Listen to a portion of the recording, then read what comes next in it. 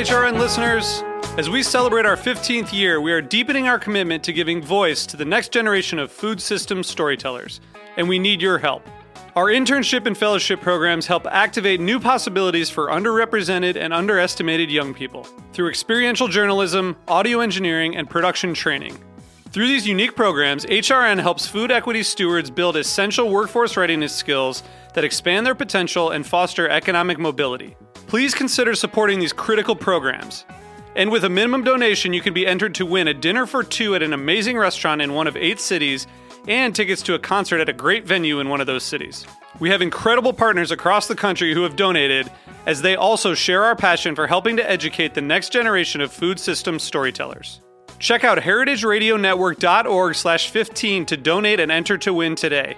That's heritageradionetwork.org/15 to donate and enter to win today. And make sure you donate before March 31st. Thank you.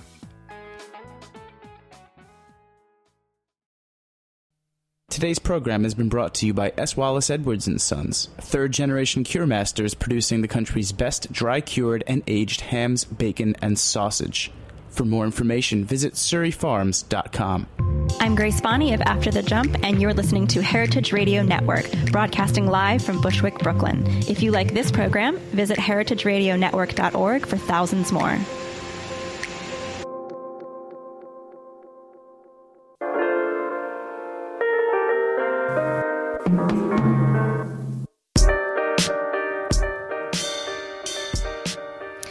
Welcome to Inside School Food. I'm your host, Laura Stanley. You are listening to our 4th episode. If you've tuned in to any of the first 3 that are now available as podcasts, it's welcome back. Inside School Food, is for school food insiders. It's a forum for folks who are working in the trenches and listeners who want to learn more about what it's like in there. A couple of weeks ago, I was down in Washington, D.C., where I got acquainted with the not-for-profit D.C. Central Kitchen, or DCCK. If you go to DCCK's website, you'll see that they describe themselves as, quote, America's leader in reducing hunger with recycled food, training unemployed adults for culinary careers, serving healthy school meals, and rebuilding urban food systems through social enterprise. Today we will be talking about the school meals piece of DCCK's mission, but it's important to remember that what DCCK is doing in schools is embedded in a larger agenda that has been steadily evolving for about 25 years. They deliver meals to people in need, distribute fresh produce to shops in urban food deserts, and offer culinary job training and job placement for people who are living in the margins. To date, these programs support one another not just operationally and financially, but also in their efforts to effect change across communities. As one employee puts it on a video that you can watch on the website, they are treating the soul of the city. And the commitment to community extends beyond the city limits to area farms which supply DCCK with fruit, vegetables, and antibiotic-free beef. At DCCK's main cooking facility on the edge of town, produce purchased during the high harvest is processed and stored for use in the winter. DC Public Schools Office of Food and Nutrition Services requires that at least 20% of all food served to kids be grown or processed in the Mid-Atlantic region. DCCK purchasing easily surpasses this goal. So in today's episode, we're going to visit one of DCCK's school sites. But before we go there, we'll be talking to Ed Kwiatkowski, Director of Food Services, and Katie Nash, who is the Program Manager for the school's program. Ed is a graduate of the Culinary Institute of America, who previously led a career cooking for some of DC's most prestigious restaurants. Katie is a registered dietitian with a passion for cooking and working with kids, so it would seem that she's landed her dream job at DCCK. So let's go to our conversation. So Kate and Ed, welcome to Inside School Food. Thank you for having us. So I want to just start out by looking at where your school meals program fits into your larger agenda. How many schools are you serving, and how many meals every day for kids? So currently we service 10 schools in the District of Columbia. We have 8 schools with the DC Public Schools, and then we have 2 private academies. One is a school for girls, and the second one is a boys' academy. Mm-hmm. And the meals that we produce each day is about 2,700 meals for lunch, approximately 2,100 for breakfast, and we do a supper program, and that typically is approximately 900 to 1,000.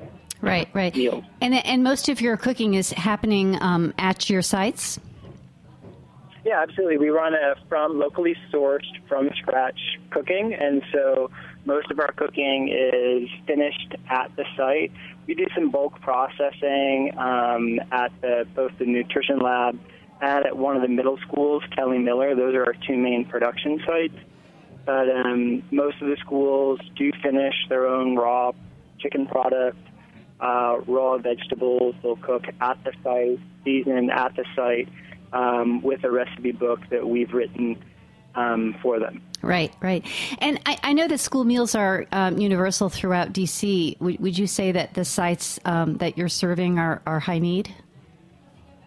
I think that, we're primarily in Ward 7 in the district, and I think, the meals that we produce in the areas that we are over there are students that really count on those meals for a day, for both breakfast to get them started in the day, lunch, and then the supper program. Right. I think with some of the students that the supper program, if they're not eating that or participating, there might not be a meal for them when they go home until the next day. So I think that the need is great in the community that we're in. Really, and that speaks to your larger involvement in the community. You're so integrated, and so how does your school program fit into everything else that you're doing at DC Central Kitchen? It's one of the cornerstones, I think, of our program, or some of our programs at DC Central Kitchen, and the revenue that's generated from that program goes right back into our culinary jobs training program. But we also, as you had said, we're in the community, not only providing locally sourced, from scratch, wonderfully prepared breakfast, lunch, and dinner, but we're also in there with our Healthy Corners program. And we work with them in conjunction with our coworkers in the community, meaning you'll find some of the same food products that are on our menu also in some of these corner stores. And it's this Healthy Corners program that really ties in the school food service program and our vested interest in the community with providing access to affordable produce, fruit and vegetables, pre-prepared fruits that are affordable to the people in the community. Right. And when I visited the kitchen, I saw that there was a really interesting tie into the way staff that are working in school food are also, you can transition folks from one program to another pretty seamlessly because of the way you run the program. Can you talk about how that works and how that kind of helps you make the most of the people you've got? Absolutely. I mean, one of the great benefits of having a culinary jobs training program, a CJT program, is that we can, employ some of those graduates in the very many programs that DC Central Kitchen services, and we can cross-train them pretty readily because we'll know, their skill set. Everyone that graduates is ServSafe certified and trained in their knife cuts, so we can easily move, let's say, a school foods employee that's working at the lab to maybe, doing vegetables for Healthy Corners or to do as part of our catering operation. Mm-hmm. And you also talked to me about how you are able to work on processing over the summer. So you're getting a lot of your locally purchased fresh produce in, and you're preparing it for use later in the season because you've got the staff on hand to do that. How does that work? Absolutely. So in part of our contract, we need to provide a certain percentage of locally sourced foods. And I think throughout the early fall and the spring, those are readily available. But in the leaner times, in the winter, we bulk process over the summer and into the fall. When those ingredients are at a better cost, they're less expensive, they're plentiful, and they're at their peak flavor, we're able to process them at the nutrition lab, and we we pre-prepare or we cryovac them, and then we pull them out, in sort of those leaner times to be able to use as local ingredients on our menu. Right, and it keeps your staff employed year-round. I wonder if you could speak to, how a more standard self-op school food operation might adopt some of those practices in terms of the season extension that you do. I mean, I think anybody, can do it. It's just a question of putting your resources towards and committing to doing it. And I think a lot of times you might have standard school food operation. You might have employees that, want to take the summer off. Most of our employees would like to work over the summer, and in order for them, to stay employed, this is a great option for them.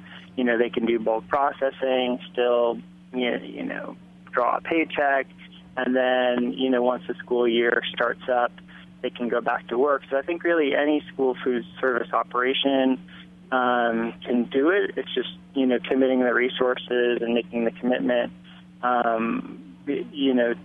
to do that. So, Katie, I'm really interested in talking to you about what happened when you moved into the sites you're in now, and as Ed would say, took the Big Daddy pizza away from the kids, and you really went cold turkey in that you introduced this fresh menu to them. What happened?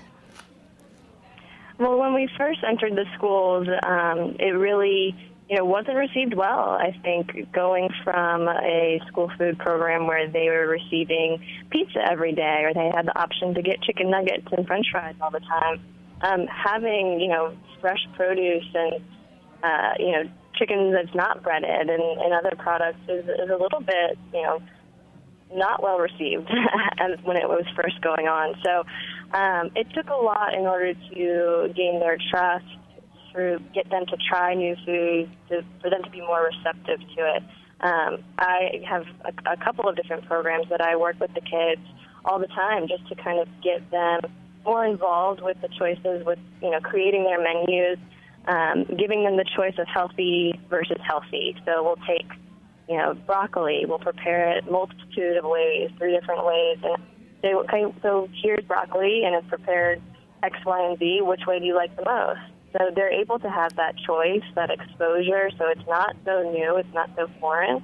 And then when they see it on their plates, they know that that's something that they chose for themselves, and so it's a little bit more empowering for them to know that they can create their menus and that the food isn't as scary as they once thought. Right. And this is the program that you call Fresh Feature Fridays? Correct, yeah. This is Fresh Feature Friday, which is now 2 years in the making. We continue to develop and work on that, and we've tied it in with plate waste studies just to see, what kind of impact is this program making, and we've seen great results in terms of reduced plate waste when you're able to expose the kids, when you give them that buy-in and that say in how they create their menus. We've tried everything. The list goes on and on. Beets we've done, and actually the winner for that one was pickled beets, which was a very interesting choice, and they got that on their supper menu.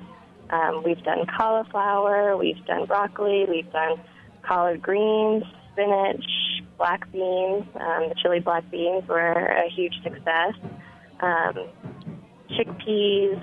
I mean, the list really does go on and on. Right. We tried a little bit of everything. We sometimes survey them and say, what do you guys want to see? What do you want to try? Yeah. Butternut squash was one that they tried in the fall. So we try to hit them with some of the harder vegetables, not just your baby carrot. That might be super familiar. Some of those things that, frankly, we'll have kids that say, well, what's that? I've never seen that before. So that's really cool to give them that new exposure to something they've never tried. Yeah, I mean, you're getting them to eat beets. I'd like to get my kid to eat beets. How did you do that? Yeah, and they love them too. It's really shocking to see. I mean, I think when we first did beets, that was definitely one of them that we looked and were like, well, we'll see how many of them like this one. But it was so surprising when we actually got in there and we started working with the kids. And luckily we have a great chef on staff. Ed does a great job in his preparation of these products, but the kids would like multiple. We did a roasted beef salad that also went over very well. We included that on our supper menu. But you'd be so surprised. I think that we sell kids short sometimes that, they're just not going to like that, so we're not even going to try. You'd be surprised when you give them a chance that they actually do like a lot of things. Right. We're also not their parents, so it probably makes them easier to get them to eat it as well. Well, there's a lot to be said for that, but you're also reaching back to the parents so that the kids can go home and talk about it with their parents or encourage their parents to buy what you're serving at school. Can you talk a little bit about that? Absolutely. We actually have a cooking series going on right now that works with the parents at one of our schools, and that's been just an amazing experience, being able to bring some of the recipes or the ingredients and the things that we use in the schools and we serve to the kids, and teaching the parents how to make it at home. And they've come back every single class. They look forward to it. We see the kids at school, and they're excited about it. We've gotten some really great feedback. But in addition to that, at some of our food demonstrations, we try as best we can to get them recipe cards. So, the kids like, the salad we served yesterday was a strawberries and salad greens there yesterday, and we were able to give a recipe for the kids to take home in hopes that the parents would be able to make it themselves, and even in conjunction with that, had the strawberries and the salad greens available at our corner store so that the parents are able to easily access those items in their community. Yeah. And I guess it's your culinary staff that are teaching these classes? It was actually, this class in particular is conducted by Ed, myself, and Janelle Walker, who runs the Healthy Corners program. And so, we are able to do that class. We also have Brown over at Walker Jones teaching cooking classes as well. But we definitely try to tie in as much staff as possible. Even at the class that I'm speaking of that is going on right now, Sunita Thomas or Sunita Harrison, who works at Thomas, she's very much involved. She's a lead at one of our schools, so she sees those parents and those families every single day. Yeah. So it really makes a difference. Yeah, and it makes it more meaningful for them. So last but not least, Katie, you mentioned earlier the effect on participation. So when you first introduced this farm fresh food, your participation went through the floor, and then it came back up. And then you've done these plate weight studies that look at the effect that Fresh Future Fridays have had directly on participation. Can you talk about that a little? Yeah, so in terms of our participation in our schools, I think we do very well. We have a lot of the student body participating in the school meals program. In particular, with the plate weight study, however, we've looked directly at that particular vegetable and seen what's our consumption beforehand, and what's the baseline essentially of how we're currently preparing the product.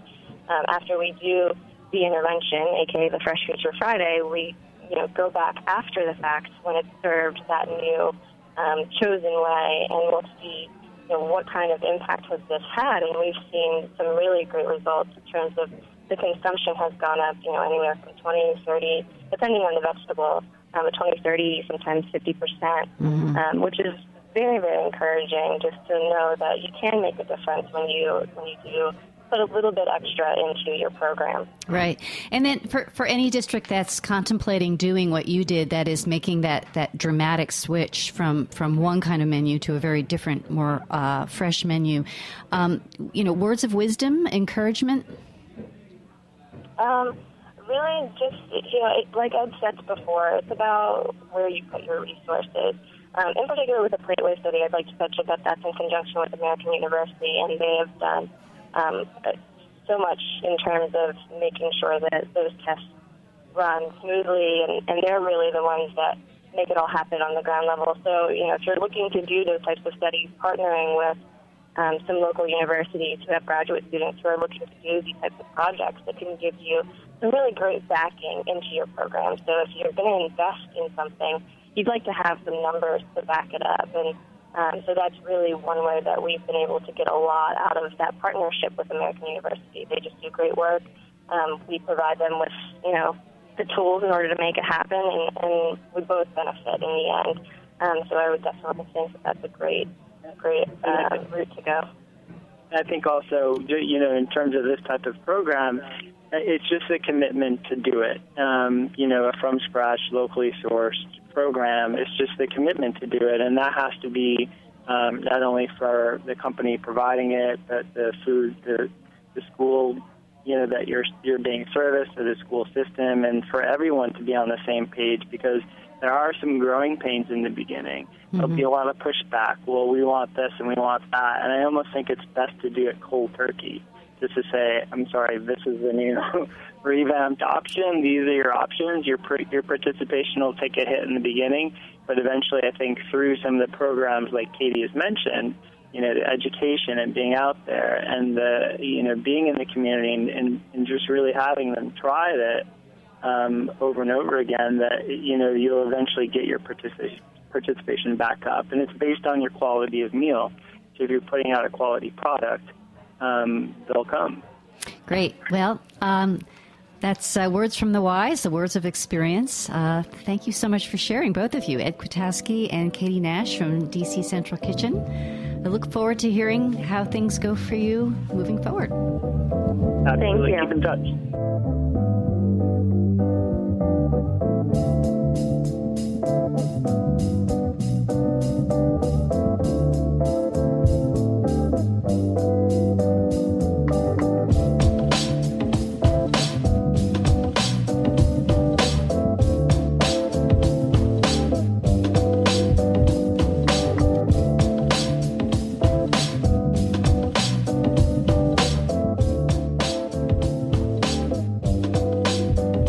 The following program was brought to you by S. Wallace Edwards & Sons.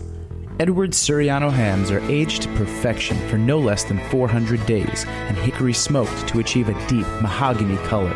The Edwards name is well known for its world-class aged and cured meats. Their exclusive curing and aging recipe produces a unique flavor profile that enhances the quality characteristics of Berkshire pork. Optimum amounts of pure white fat marbling contribute to a flavor that's a delicate, perfect balance between sweet and salty. For more information, visit edwardsvaham.com. You're listening to Inside School Food. Today's episode is about school meals service by DC Central Kitchen, a not-for-profit dedicated to food justice and community empowerment. What you're about to hear is from my visit to one of DCCK's school sites about 2 weeks ago. I met with the site manager, Chef Christina Brown, who is a graduate of Johnson & Wales. We met at the beginning of lunchtime, which was my idea. I thought it would be fun to hang out with the kids in the cafeteria and maybe talk to a few.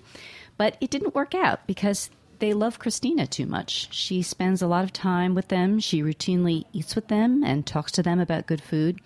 So when she and I sat down at a table by the door, she had to fend them off. The little ones were running up and wrapping their arms around her. So we retreated to the stage where we sat behind a curtain. It was still plenty loud, as you will hear. Okay, hi.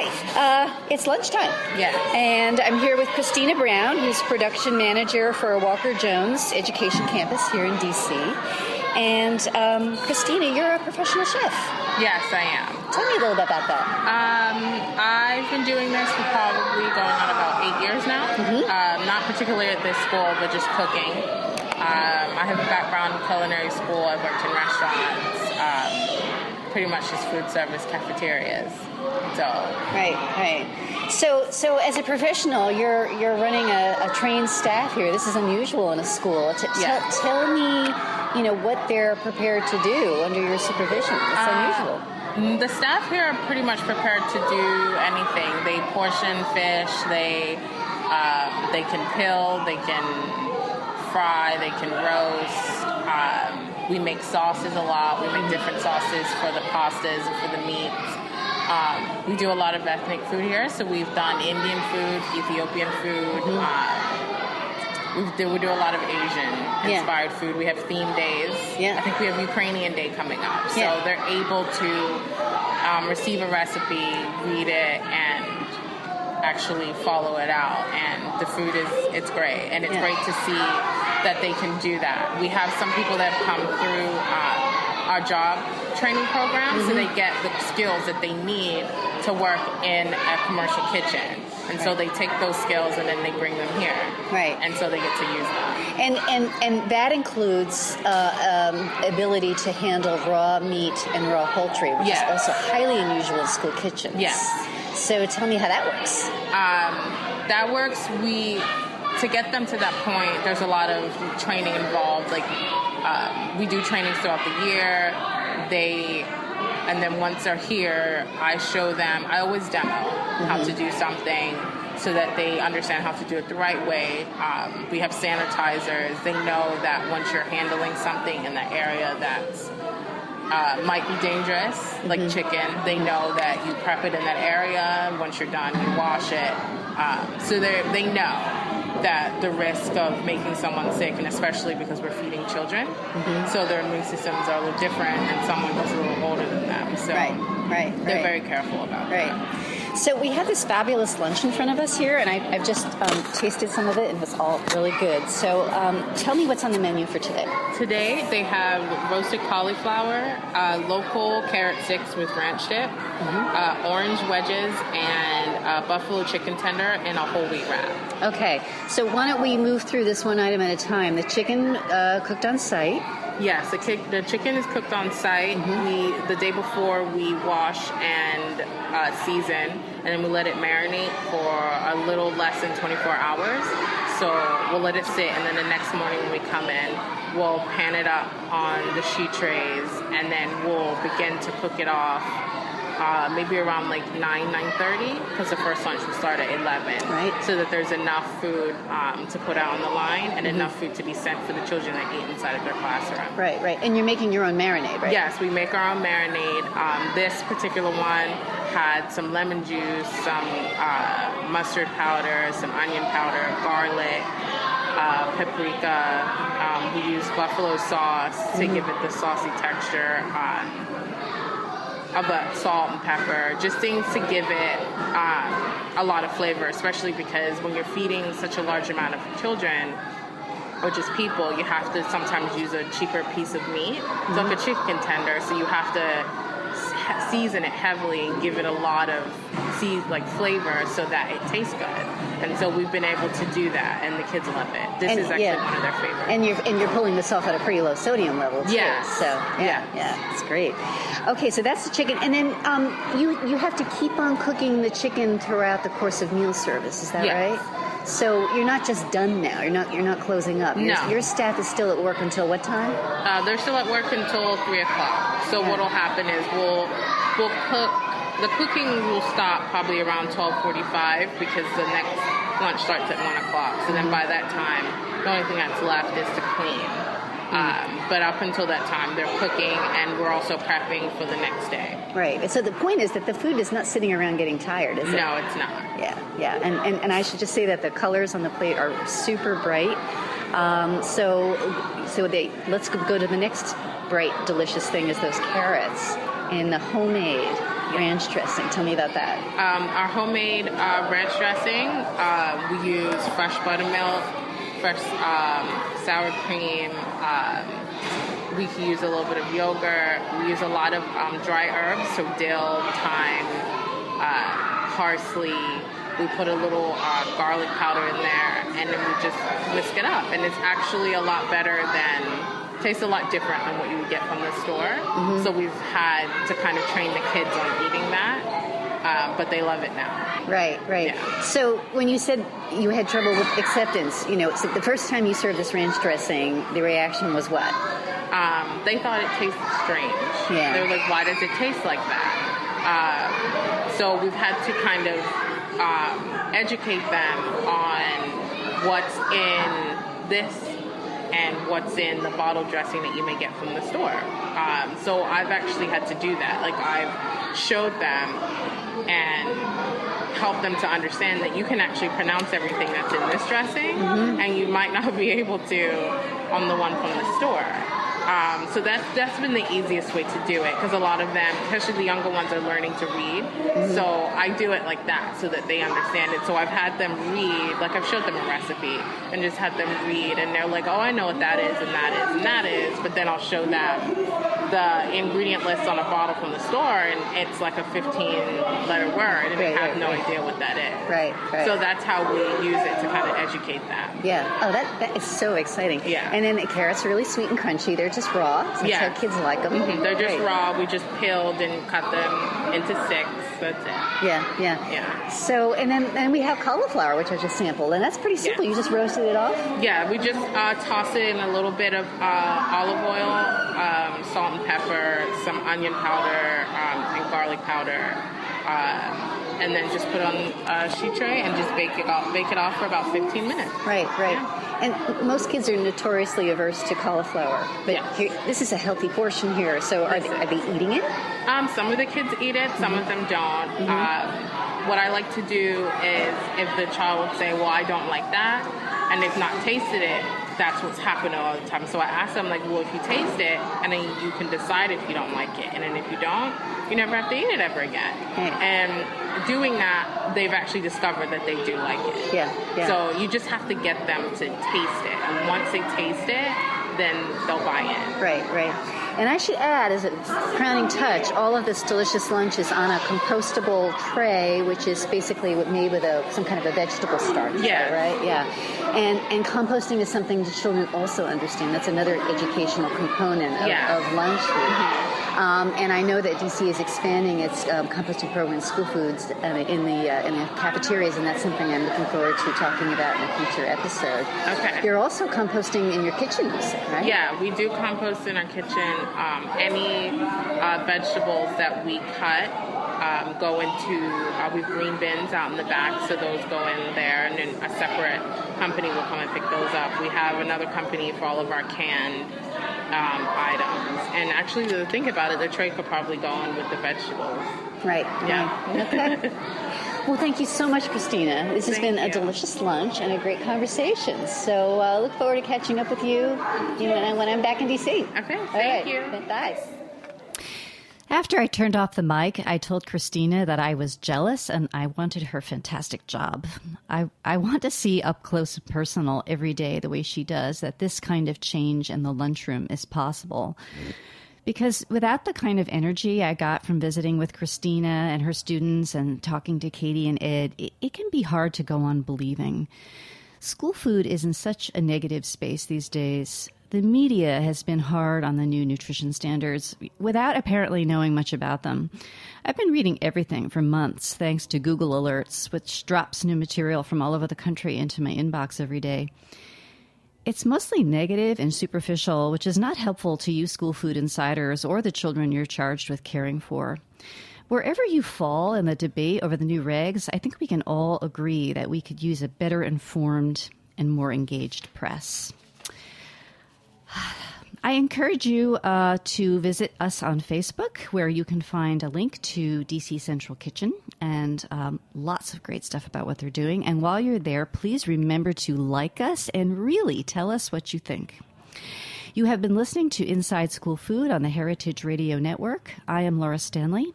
Join us next week when we talk to folks in Jefferson County, Colorado, where scratch-cooked, sustainable local chicken is on school menus twice a month.